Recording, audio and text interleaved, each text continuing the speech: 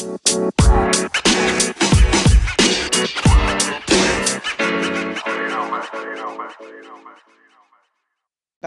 down, spikes on. Welcome to the track. Hi, my name's Colin Waitsman. I'm going to be your host for this episode of Track World News presented by The Harrier. And today we have a very special guest joining us, one half of the Williams siblings. He is a 2017 NCAA champion, as well as a U.S. champion 2019, and competed on both the 2017 and 2019 world teams in the decathlon. We have Devin Williams. Devin, thanks for joining us today, man. Yeah, no problem. Thank you for having me. I appreciate it. No problem. And so as we speak, so I'm not sure if the official ratings are out, but you're a Georgia Bulldog, and just last night, as of recording this, had a tough loss against Alabama in the SEC championship, but you're probably still in really good position to be able to make it to the college football playoff. Tell me, what are your thoughts right now going into now, hopefully the postseason for Georgia football? Are you going to be able to get it done?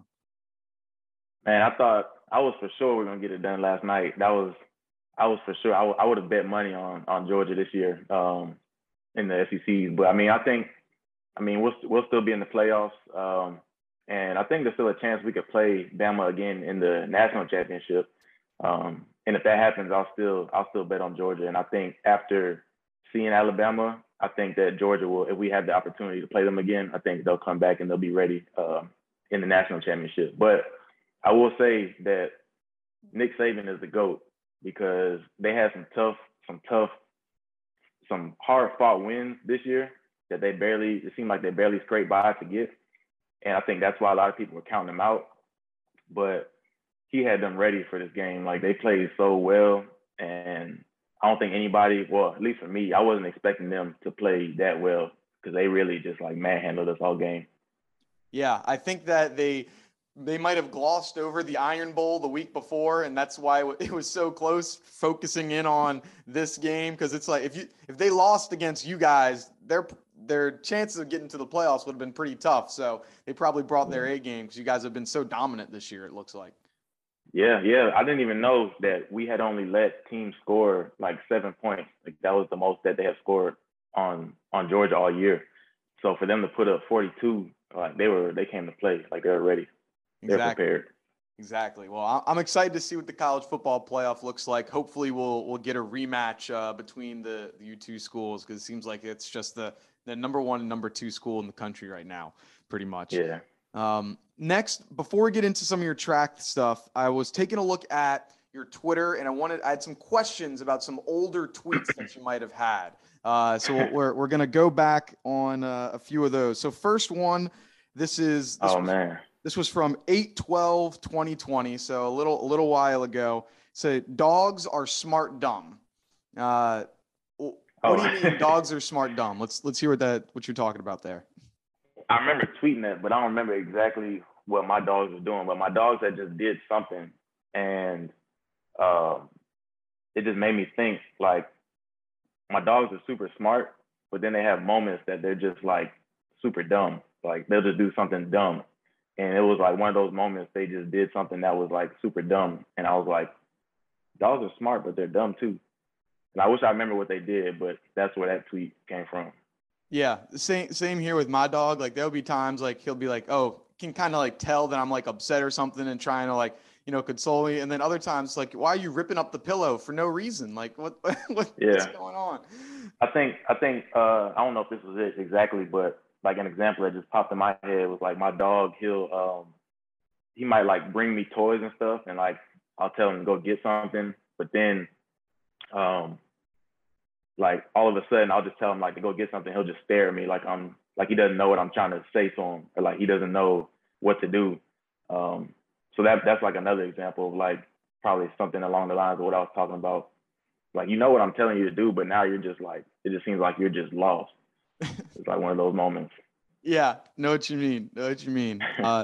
Last one for you. So this was on just the month before, so 7/15/2020. Said if you got over 4 wheels, get out of the fast lane. So I'm guessing something happened. Someone was riding slow. You remember what's going on there?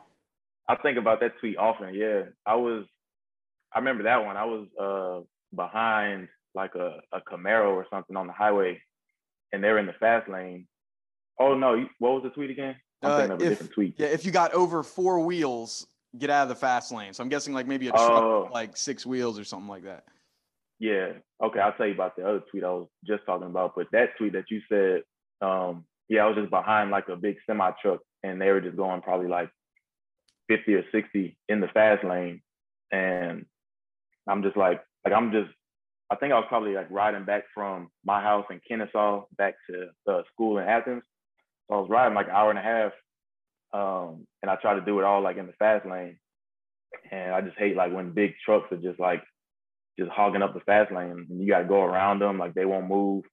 So that's what that was about. But what I was thinking that you were talking about was a tweet from years ago, actually, that I remember tweeting. And I think the tweet was like, if you're in a fast car, I don't understand why you drive so slow in the fast lane.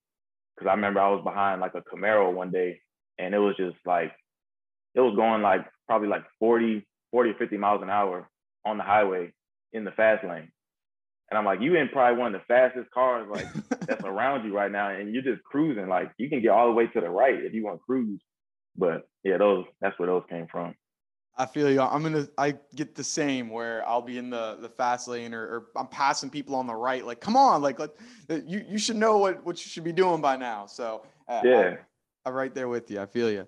And so now I wanted to get back to where track kind of got started off for you. So you and your sister both elite level athletes. I was wondering, how was it like for you two growing up? Was it very competitive as you guys were getting older and still, running around on the playground? What was it like having, two top level athletes as kids running around the same household? Yeah, it was nice. It was never competitive between me and her, but I was always competitive against like who I was competing against, like whether it was on the field, on the track, on the court.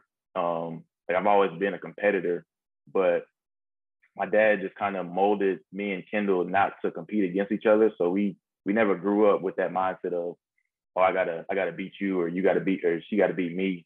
It was never like that. It was always support between us. And that's pretty much the reason why we stuck together like throughout our whole journey. Was just kind of just the way we grew up, and the camaraderie we had with each other. It was never like a competitive environment between us. It was more so just, help each other to grow. And we were always practicing with each other. We pretty much played all the same sports besides like a few, obviously.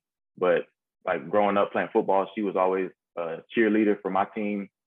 Obviously, we grew up in track together.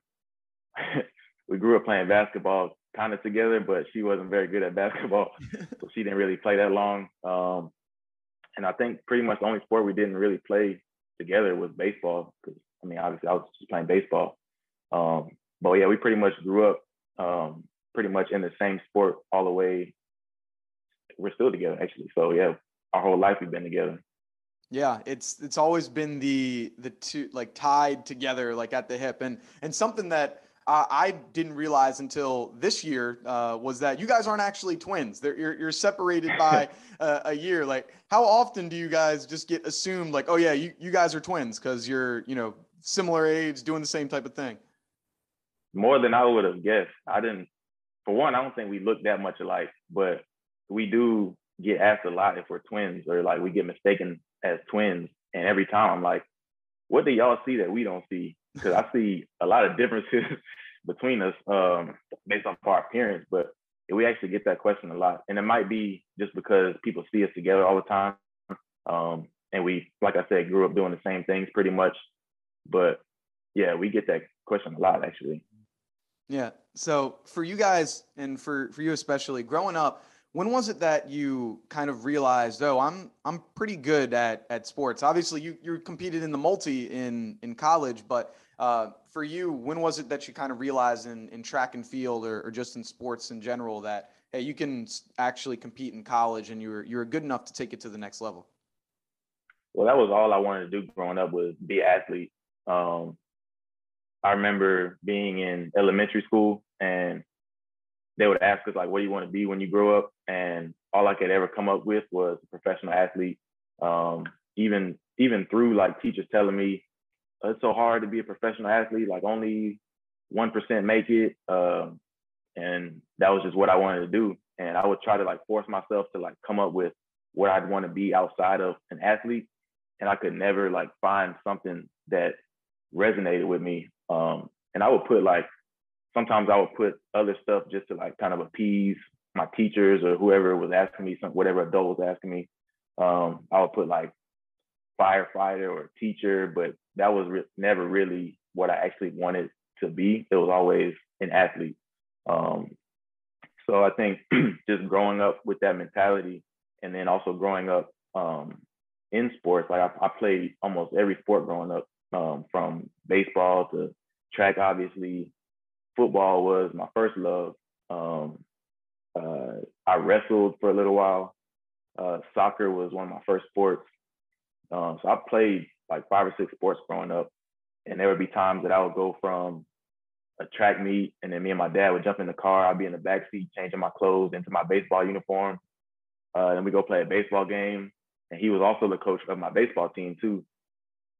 So I think just growing up like that, along with the mentality of this is what I want to do, I think I just kind of just evolved over time into a better and better athlete. Yeah. So mentioning that, it just sounds like you were always bred to be a decathlete. I mean, to go from you're competing in every freaking sport under the sun, pretty much, and then to go from a track meet where most people they're taking a nap right after to actually then going around and playing a baseball game, just shows that it looks like you always had that decathlon blood in you. I mean, when did you first hear about the decathlon? Because I know when I was growing up, I didn't know too much. Like, how did you get introduced into doing the multi events, at the next level? Well, I started off in track. I started off as a sprinter, so I was doing the 100, the 200, the 400, and that was pretty much like the 3 events I was doing. And then over time, as I got older, I started to try other events like long jump, high jump, and then as I got even older, then I started trying out the hurdles, and that became my main event. And then I got old enough to do what was then called what is called the pentathlon, which is 5 events. My dad was like, you might as well just do the pentathlon because you're already doing all these events in the pentathlon, or which make up the pentathlon. So we just tried it, and I was good at it, so we just stuck with it. So my events became the pentathlon, the 110 hurdles. Well, I guess at that time it might have been the 80-meter hurdles. But then as I got older, it became the decathlon thing. When I turned 13, it went from the pentathlon to the decathlon. So that introduced a lot more events that I wasn't familiar with, like pole vault, javelin, discus, all those super technical events. But at that time, my main events were the decathlon, the 110 hurdles, and the 400 hurdles, and the long jump. So in any given weekend, I could have been doing these 10 events in a decathlon, but then I'm also doing the open hurdles, the open 110 hurdles, the open 400 hurdles, open long jump. So I could have been doing like 14 events in any given weekend. Oh my goodness. Yeah. It's so taking in, you could be doing those events. Then you got maybe the prelims and finals of that. You're almost doing 2 decathlons in one weekend. Like because the could be decathlon crazy. is like that Thursday and Friday, and then the regular meet is that Saturday and Sunday. So I pretty much have a 4 days of competition. And that's kind of how I moved into college, just based off of what came off of doing those 14 events. And I came into college like, what do you mean I'm not doing the 110 hurdles, like the open hurdles? I'm just a decathlete. So I wasn't used to like just kind of focusing on just the decathlon, because I was doing like so many different things that I wasn't even aware that wasn't like the normal thing to do. It's crazy to think, you were cutting back events by doing the decathlon. Like you don't hear that too often. Yeah. So What made you end up choosing Georgia? I know you're from the state, and so it was kind of in your backyard. What made you decide to go there to continue your collegiate career or to start your collegiate career? Yeah, really, it was just the environment just felt like where I needed to be at that point in my life. And to be honest, coming out of high school, I didn't even want to stay in the state of Georgia. Like I was looking for any excuse to move just because I grew up in Georgia, and I felt like I wanted a new environment. But I went to like all my out of state visits, and I went to Georgia just to kind of see like what was in my backyard. And I didn't really think I would like it as much as I did. But when I got there, um, I knew like I had some friends that also went there that I knew from high school, so that made me feel comfortable. And then I met Petros, who was my coach, and I knew that he was exactly who I needed coming from my dad's program. Just based off how technical of a coach he was, how much he knew the event, how passionate he was about the event and his athletes. So when I got there, I just knew like that's where I needed to go. That was my next step. So I went ahead and I made the decision that I didn't want to just go to a school out of state just to say I moved out of Georgia. I wanted to go where I knew I could be the most successful. And so I decided to kind of put that thought of just wanting to move to the back burner and just kind of just focus on growing into the best athlete that I could be. Yeah, I mean, it looks like Georgia has had a long history, especially just recently having a lot of really talented multis. I mean, they've had yourself, they have Kyle Garland, Garrett is doing really well as your sister Kendall. I mean, what's in the water there over at Georgia that is just making the multis? It just seems like every year you've got another person that is either can make another team, making the Olympic, whatever it is. There's something that is allowing you guys down at Georgia to be growing to be really good multis out that school. I don't know. I think for one, I gotta give credit to Petros's coaching philosophy and his workout plan because I think that's transformed like a lot of people, including myself, um, into those great athletes and great multi-event people. But also, I think you got to give credit to the eye that Petros has because you mentioned Garrett.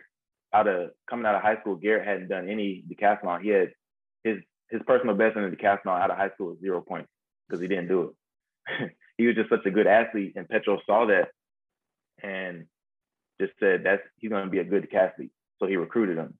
Me, I think my PR coming out of high school was like I don't really remember, but probably around like 7,200 points, um, something like that. And that score is not going to get a ton of money. Like I didn't have full rides to like every school in the nation. A lot of schools were telling me they didn't have that much money. They had a little bit of money to offer me, but Petros was pretty much the only coach that really like dove in and took a real chance on me and saw like the athlete that he could grow me into based on his workout plan and his philosophy. So I think a lot of it comes down to just recruiting the right type of athlete and knowing what they can grow into, and not necessarily just searching for a finished product. Because I think that's what a lot of coaches like to do is like they like to see, who's the best right now, and whoever's the best, I'm going to go get them. Whoever might need some improvement, I'm going to offer them chump change and not really spend any time on them or any interest on them. But really, like some of the best athletes, they were underdogs at one point. And I think that's one thing that Petros has been really good at is finding the ones who are hungry and the ones that he knows he could grow into great athletes, but also recruiting some of the top athletes too. Like some of the international athletes he recruited were already good and he knew that he could make them even better. So I think just being, having like a well-rounded perspective of the athlete and where he can take them. Yeah, it seems like being able to find the athletes that have been in have seen the development and then growing into being hungry athletes and really being to show your potential and reaching those limits, as well as picking those guys that are, whether it be like call them like blue chip or people that are top of the level right now, but also noticing the potential of someone that has never done the decathlon or only had 7,000 points in your as a PR, and being able to see, okay, there's still a lot of potential here to be that national champion caliber athlete. And I mean, for you, it ended up working. And in 2017, you guys, you and your sister got the sibling sweep, believe it to be the only sibling win for national championships at the same meet. I mean, could you tie us into what that was like, being able to accomplish something that was so storybook with someone that you've been competing your entire life with? Yeah, it was an awesome experience for my whole family, really. One, because my parents, they were obviously in attendance, because one thing about my parents is they went to every meet that me and Kendall had, and they didn't miss any meet in our college career. Like, they traveled to every single competition. So they were there at nationals. And it was just super special because for me, I've had like a lot of disappointments and setbacks. So I think that they were just super proud that I had that moment.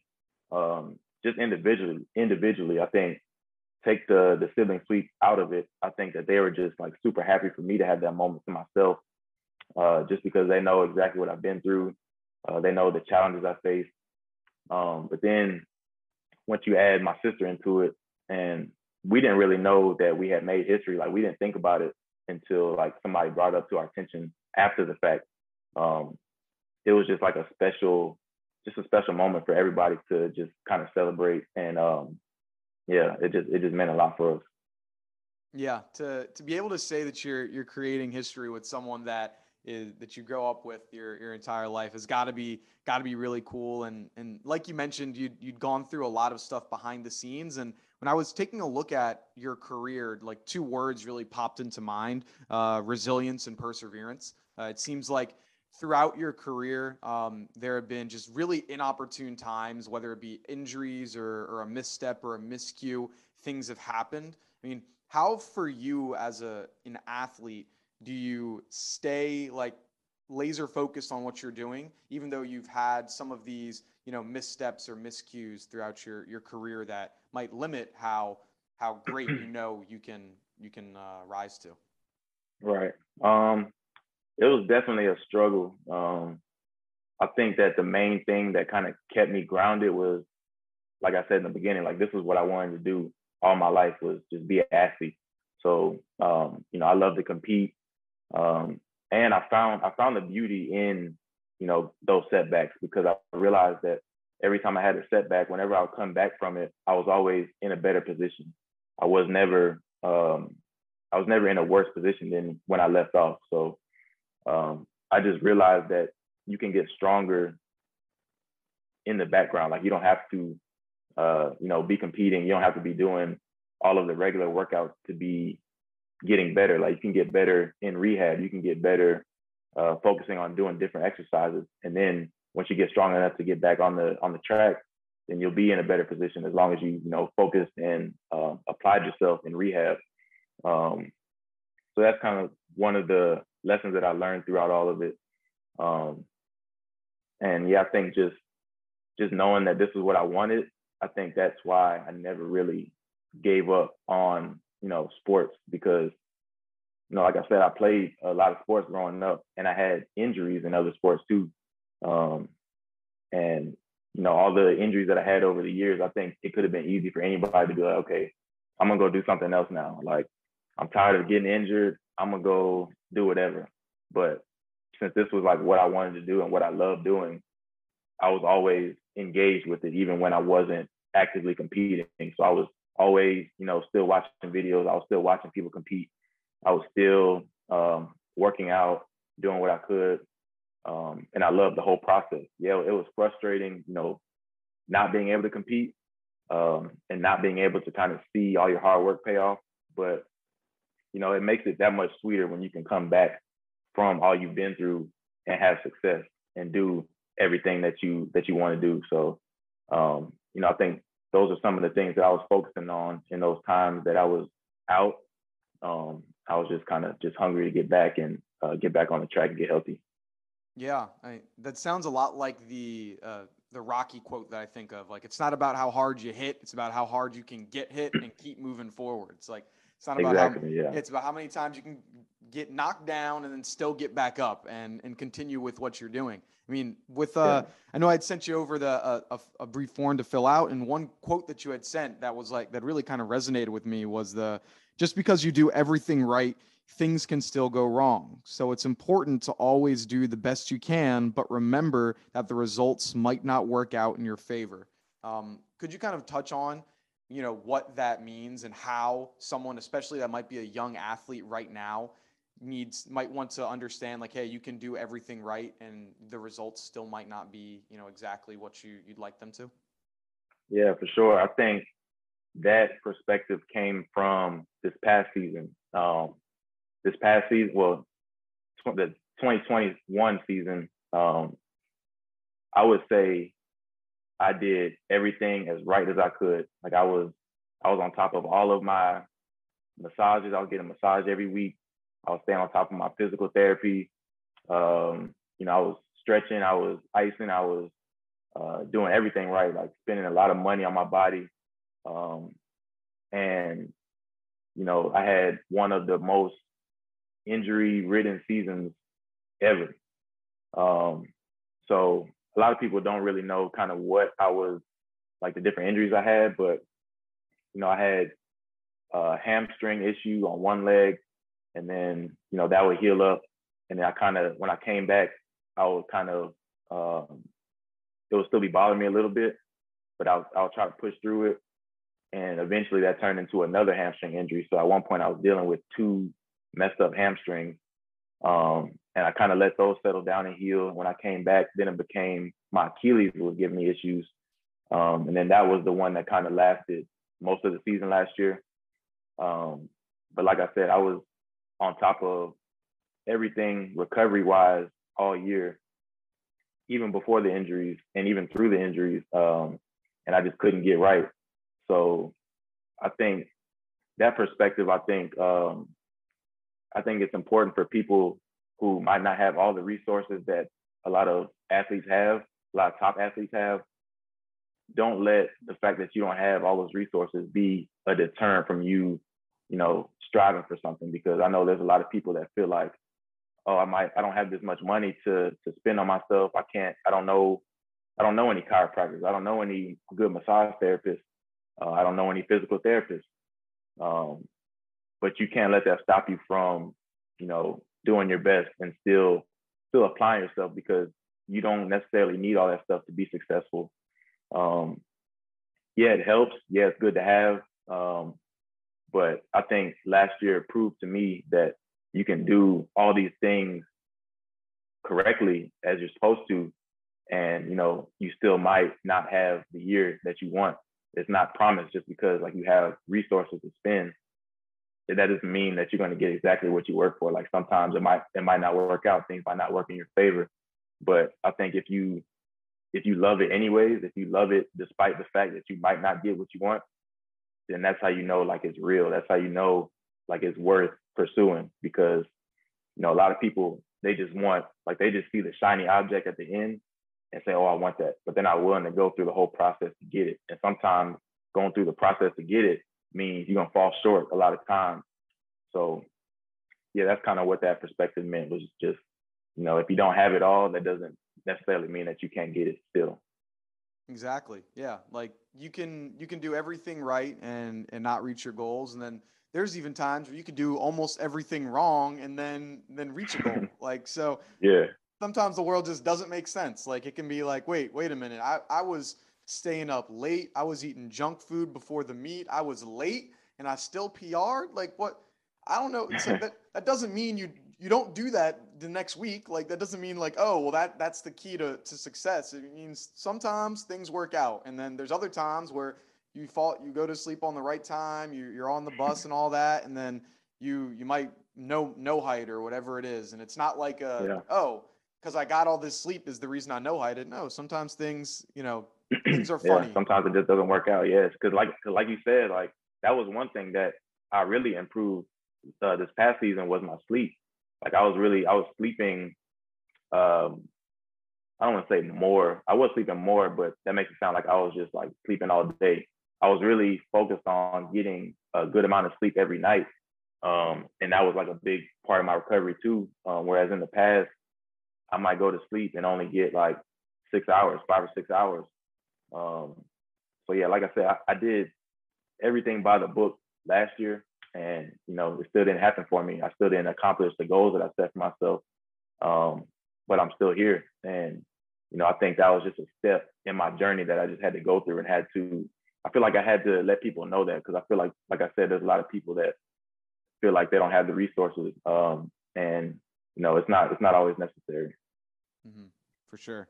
And so taking a look at what you've done off the track, you've also created a brand for yourself. You're wearing it right now, for those that might have seen some of the clips. But Me Versus Me, and it looks really cool too, because it's kind of looks like a crown as well.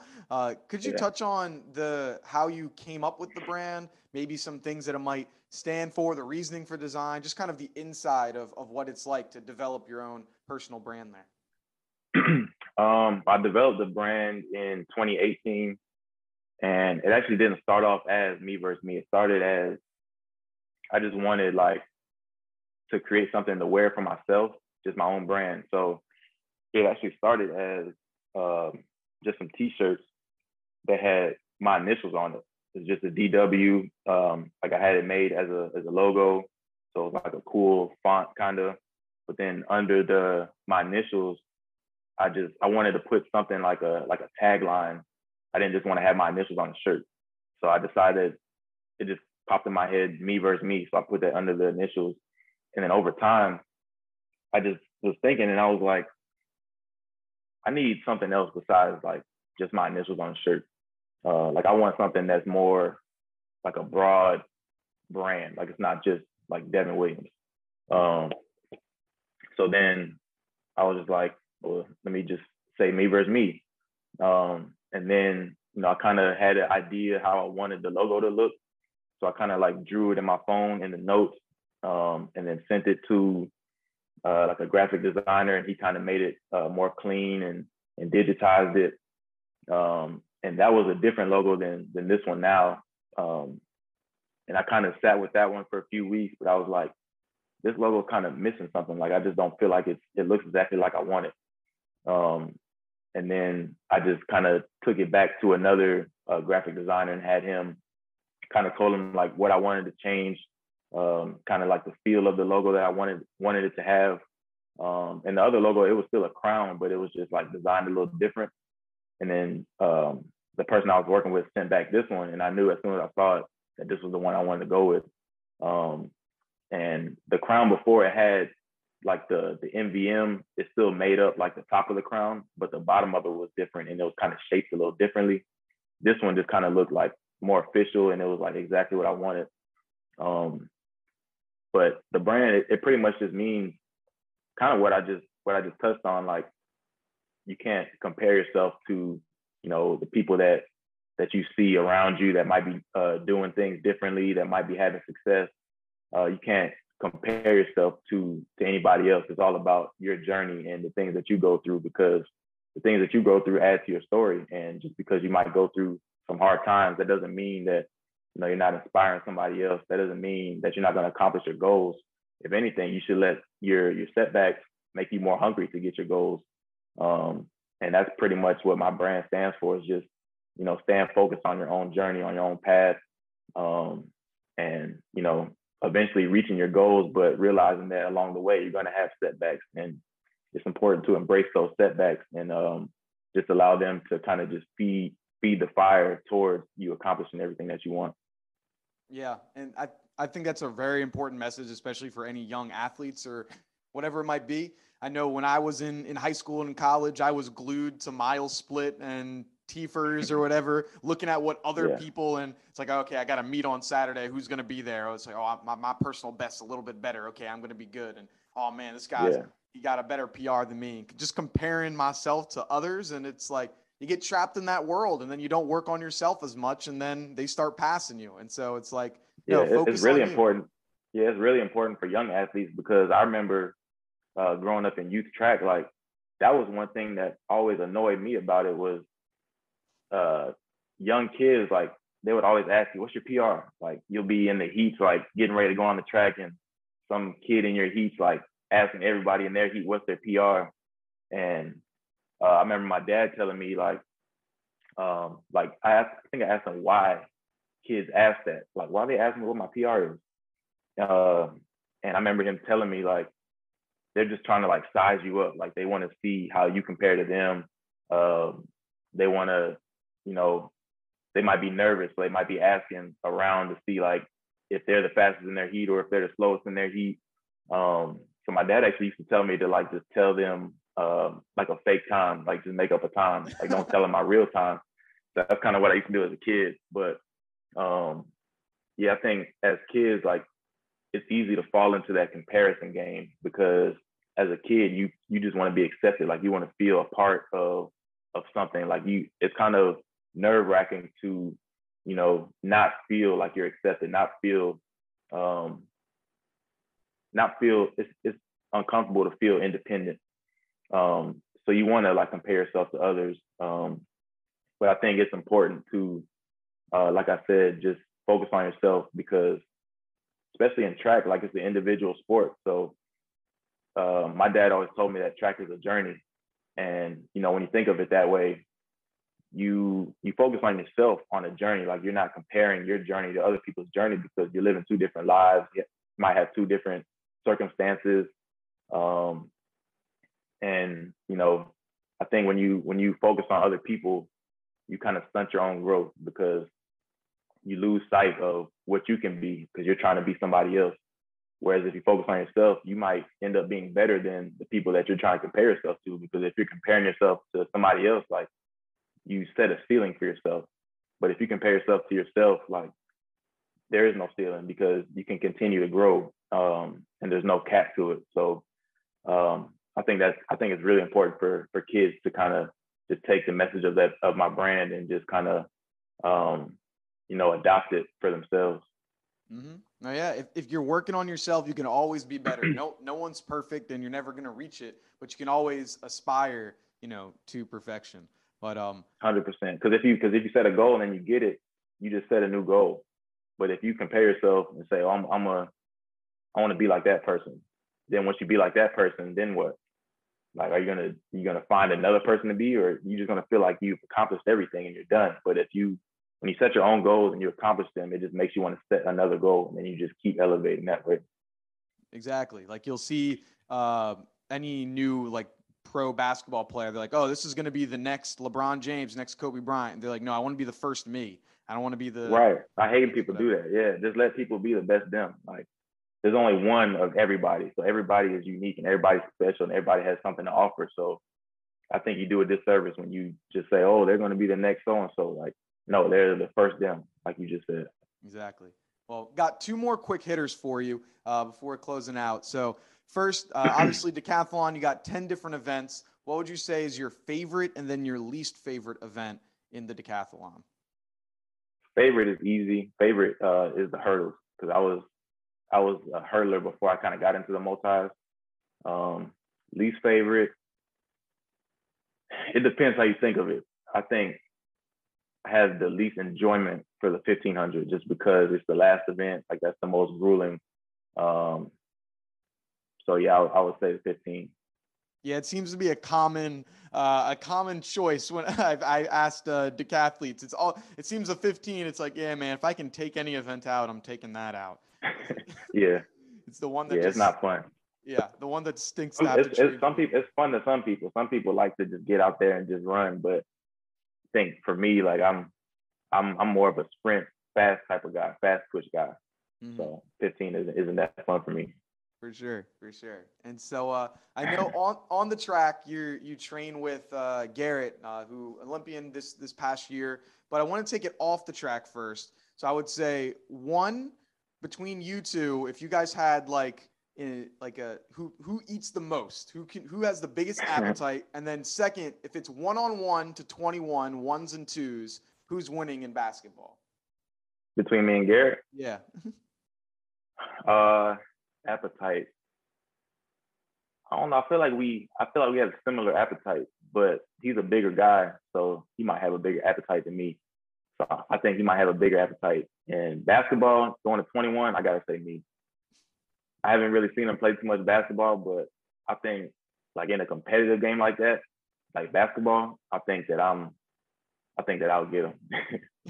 There we go. We might have to see that the lineup between the decathletes. But Devin, thank you so much for taking the time to do the interview. I really do appreciate it. Where could people go if they wanted to learn more about you on social media or anything like that? Yeah, you can follow me on Instagram at 1D Millions. I'm probably most active on Instagram. You can follow me on Twitter at Devin Williams. I'm on Facebook I think it's at Devin Williams on Facebook too. Or you can support my brand at shopmvm.com. I have a little bit of everything on the website there. So yeah, just get connected to me somehow, and I appreciate it. Awesome. Well, thank you, Devin, for taking the time. Really appreciate it. And thank you to everyone who's been listening. This has been another episode of Track World News. If you want more content, go and follow us over on Instagram at Track World News. We post different highlights, clips, things like that that you're definitely going to want to enjoy. But thank you for everyone for listening, and peace.